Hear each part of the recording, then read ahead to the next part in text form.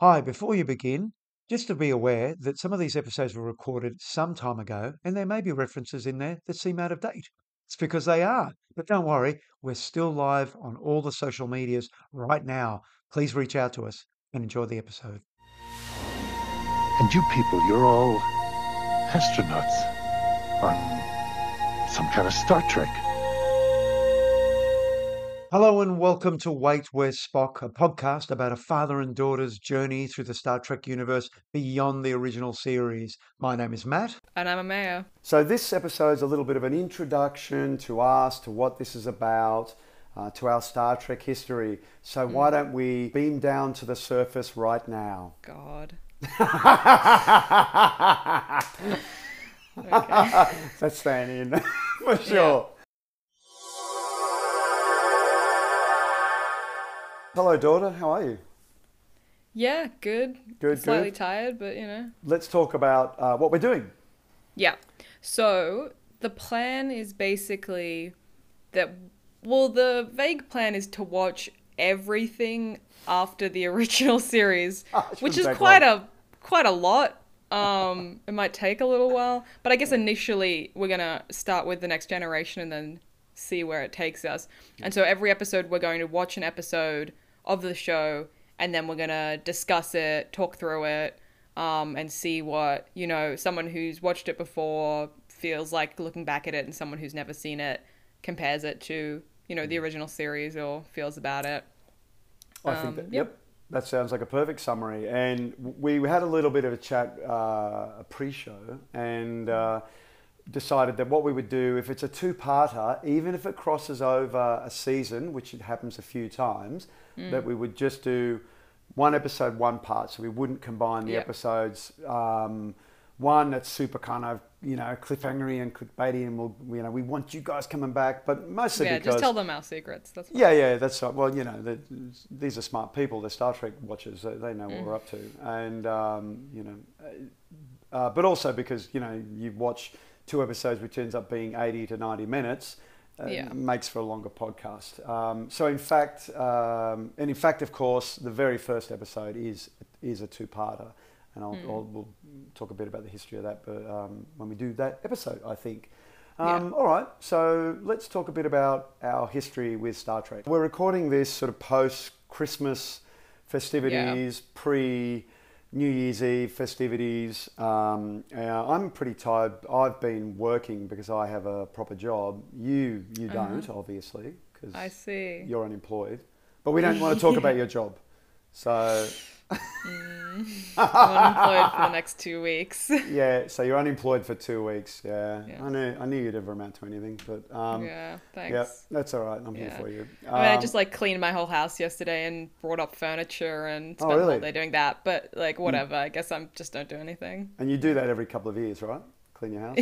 Yeah, we try. So maybe we have a slightly different experience of Star Trek, you and I think, than a lot of people. I always think that it's the kids that introduce the parents to I mean, I was going to say the new stuff. Obviously, it's not. It's like 30 years ago. Yeah. I'm an old man. I'm post 50, shall we say. And I started, of course, with the original series. And I don't have any specific memories about my first Star Trek experience, but I do have the memory of how I used to watch it. And so it was always on a Saturday afternoon on, I'm pretty sure it was Channel 7, back in the day when there was 4 channels. Well, SBS, I think, was in there showing, what amounted to soft, European porn. And Saturday afternoon, 3, 4 o'clock, I would do Star Trek. Sometimes, you're a kid. Sometimes you'd miss it. Sometimes you would watch it. But somehow because it was just constantly in syndication, somehow I managed to watch almost all of it. Now, I actually never watched all of it that way because, it's impossible. It was pre-VCR. And by the time there was VCR, I wasn't watching it. I was doing, other things. But I have a very distinct memory of that, of course. And not long after that experience, and also probably Doctor Who a little bit, which was on our public broadcaster here. And then obviously not long after, of course, the big hit was Star Wars. And I know for me personally, in terms of my career, I write, made films and theatre. Star Wars was the big ignition. I had always written as a kid and drew. I would draw and write little stories. And Star Trek would feature in that, as would Doctor Who, as would things like, eventually the crappy Gil Gerard Buck Rogers came along, and I would create all these stories where I'd pinch all these characters, Flash Gordon and Buck Rogers and Kirk and whatever, and do all these stories and just combine them in this kind of like super crossover event. So I saw the future. No one could. My mother liked them. Oh, you're very good. This is very nice. Yes. So she was a big fan. But I don't have any specific memories of the first thing I saw. I obviously introduced you to Star Trek. You did, yeah. Do you remember anything? What do you remember? Yeah, I remember the first episode I watched. I remember, I don't know if I initiated it, like I asked for stuff. I don't think so. I think you probably just sat me down and made me watch Star Trek. Well, that's a dream of every parent, is to force their children to watching the things they like, so they've got an excuse to watch it. Yeah, basically. I mean, I think I remember the first episode was Trouble with Tribbles that we watched. Oh, was it? Wow. You were like, this is a fun episode, so you'll like this. And it is. It's a great episode. Yeah, it's still and so you had it like on a USB, and I watched Trouble with Tribbles. I mean, I think the issue was though that I watched it and I was like, this is great. And then you were like, yeah, there's no more episodes like that. And then I was like, thanks, dude. Like, great. Okay. That was the first episode, and then I don't really know what happened after that. I guess we just watched more episodes. Yeah, randomly. well, obviously you received them all at once for a Christmas or a birthday. I do have you guys got me the 3 seasons box sets, but I think that was later. That was like at a different house even. I remember. Oh yeah. It was a long time after that. I don't remember. Yeah. I guess you and I would have watched this when your mother and I were still together, I'm guessing? No. No, it was post that, okay. No, we were at, well, I guess I shouldn't. But we were at the Burdekin place Street. Where the cat, Burdekin Street, we can say that anyway. Yeah, so we don't live there anymore. No.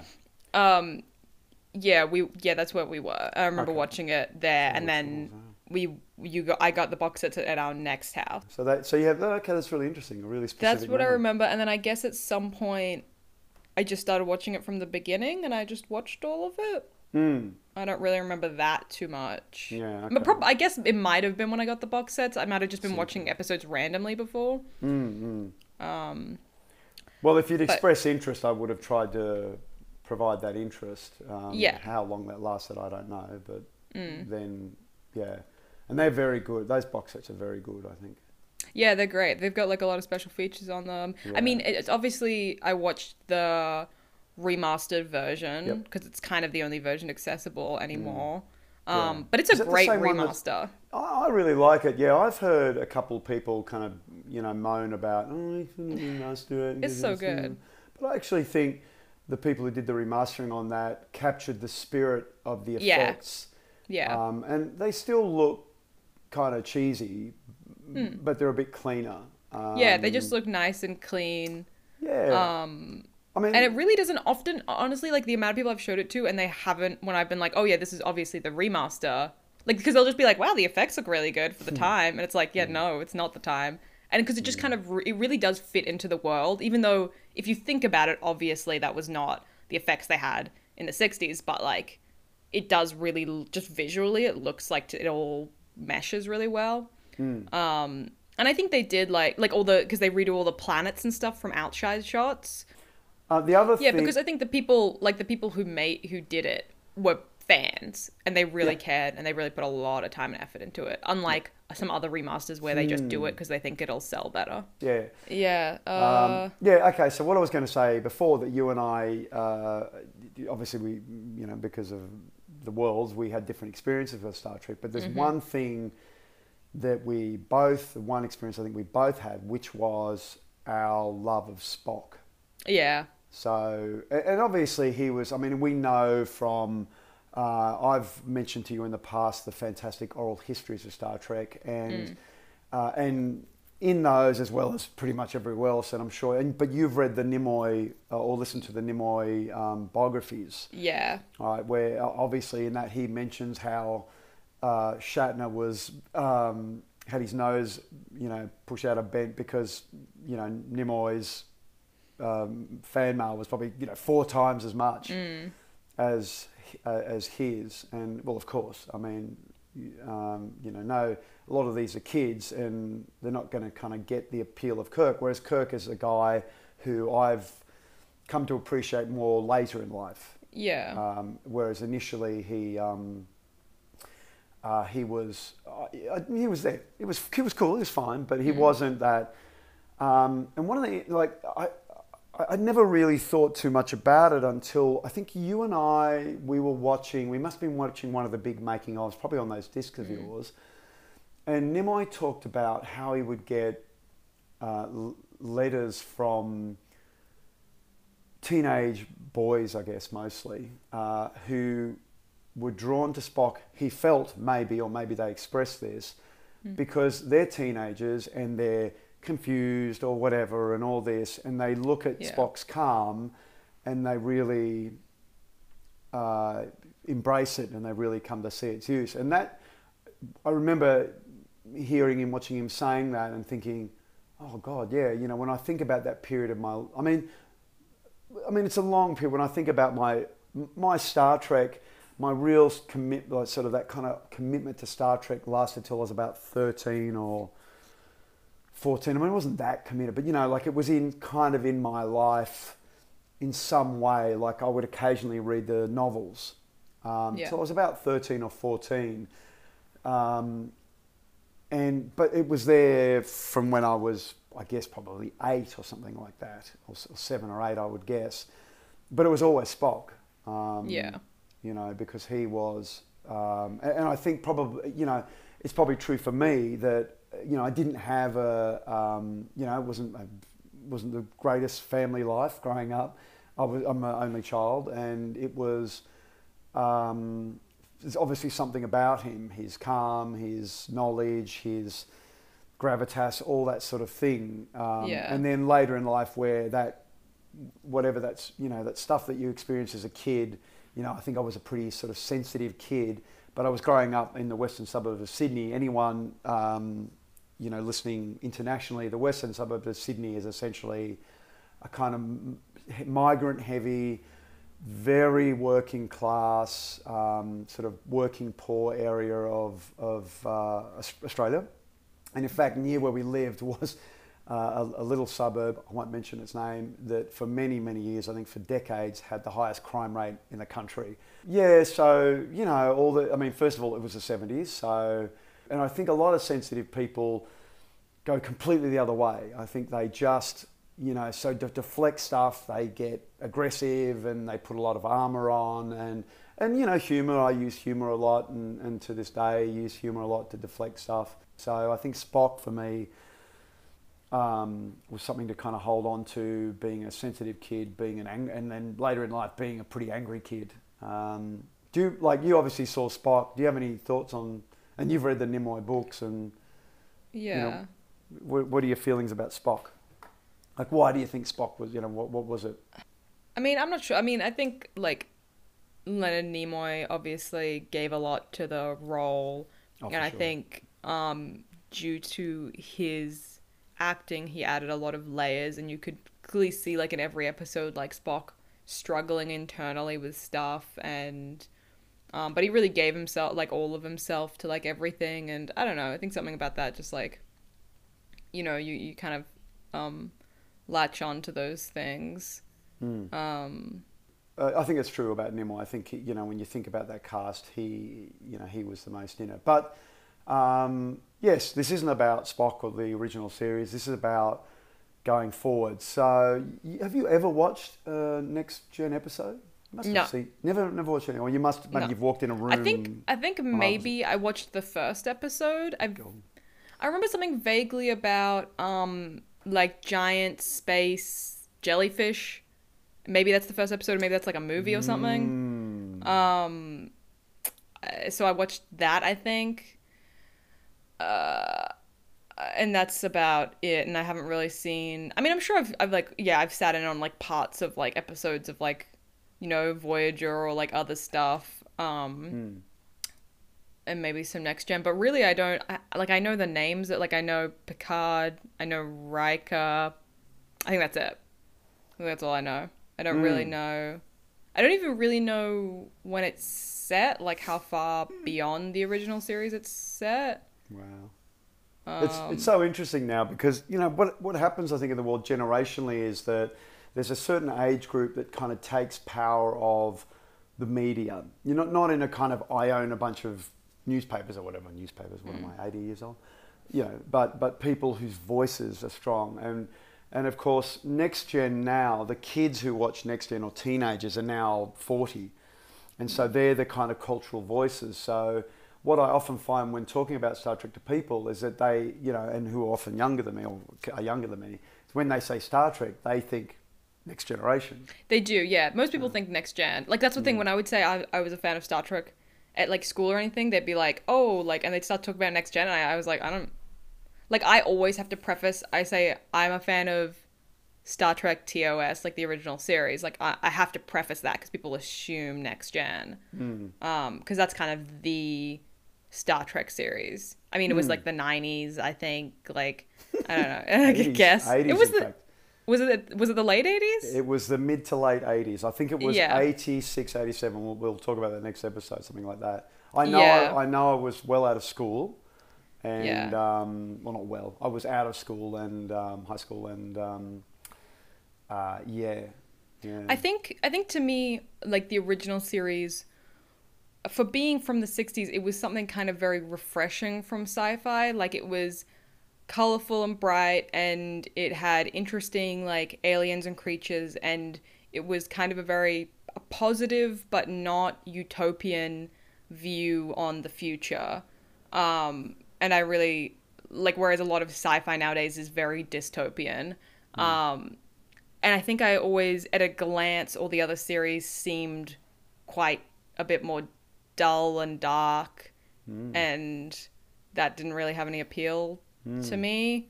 Like Picard seemed very serious, and like it all seemed just a bit like what every other sci-fi series was. I didn't really care.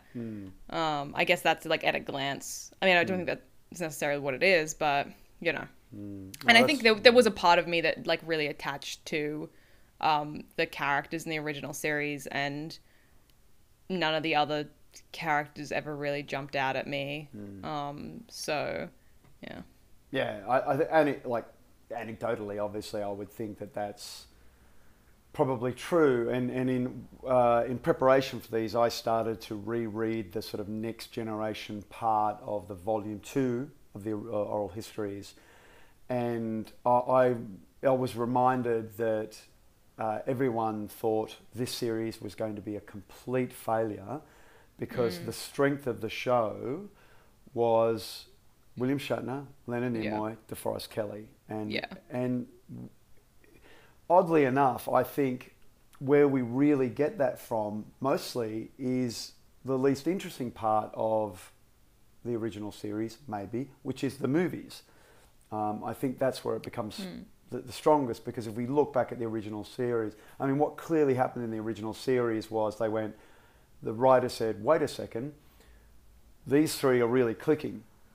And they just would write for that, because that triumvirate of Kirk, Spock and McCoy just work beautifully together. They represent all these different things. Kirk is McCoy's the heart, Kirk is the action, and Spock is the logic. And how they bounce off each other from a humour point of view, from a telling moral tales point of view is perfect. And I would say, not spoilers, that I'm not sure any Star Trek series past that has ever really nailed it. And again, in rereading the second gen, what I'm reminded of was they had a plan. The producers thought this was going to happen. The writers thought this is how it's going to be. Picard and this and that. And in fact, what they discovered half a season in was what the viewers were really jiving to was such and such with such and such. And in fact, they weren't liking this sort of setup. Yeah, and it's fascinating that this was the show that, even Stewart himself has said, well, if I get a couple of years out of it and a paycheck, it's great. And of course, he got, almost 20 years of work out of that show, film and TV and film, and it set him up for the rest of his life. He's probably still getting insane residuals for Star Trek, and it's amazing that you've never. I mean, that it's going to be really interesting. And I know, it's going to be really interesting, and it's it's going to be challenging too, because I think in a way, Next Gen and original series are, when I think of those first 3 seasons, they're the mirror opposite of each other in terms of quality and resonance. I think, Yeah. I think I'll have to go into it trying not to compare them and not I think you should. I think. Yeah. I mean, we want. I think the radio audience wants to hear. Radio. Yeah, sure. This is like the radio, isn't it? I've heard about. That's where you get the emails from, and I've I think that's kind of important. I mean, yes. Yeah. I know, but I do need to also look at it as its own thing, because it'll have a very different tone and everything. All right. Yeah, it will. Okay. All right. Well, listen. Why don't we beam back up to the ship? Oh, So I just do that. Let's beam back up to the ship to wrap it up. Okay. It's so good. Have you got all your molecules you made? Are you from beaming up? Most of them, all yeah. your I mean, my atoms are back? patience molecule, I think, was left. Oh, daughter, On you're the so mean ship. to me. Or on the gave birth to you planet? and I don't everything. And you're just mean to me. All right, now don't forget you can find us on Twitter and Instagram at waitwherespock, or email us at waitwherespock@gmail.com. We love getting your messages, feedback, suggestions, hearing how you felt about the episode, and we might even read some of them out soon, so stay tuned. So, thanks for joining us today for the intro. I hope we've made you hungry for more for the next episode. You'll find the next episode next week. And until then, thank you for joining us today. My name is Matt. My name's Amaya. And we will see you next time for part 1 of Encounter at Farpoint.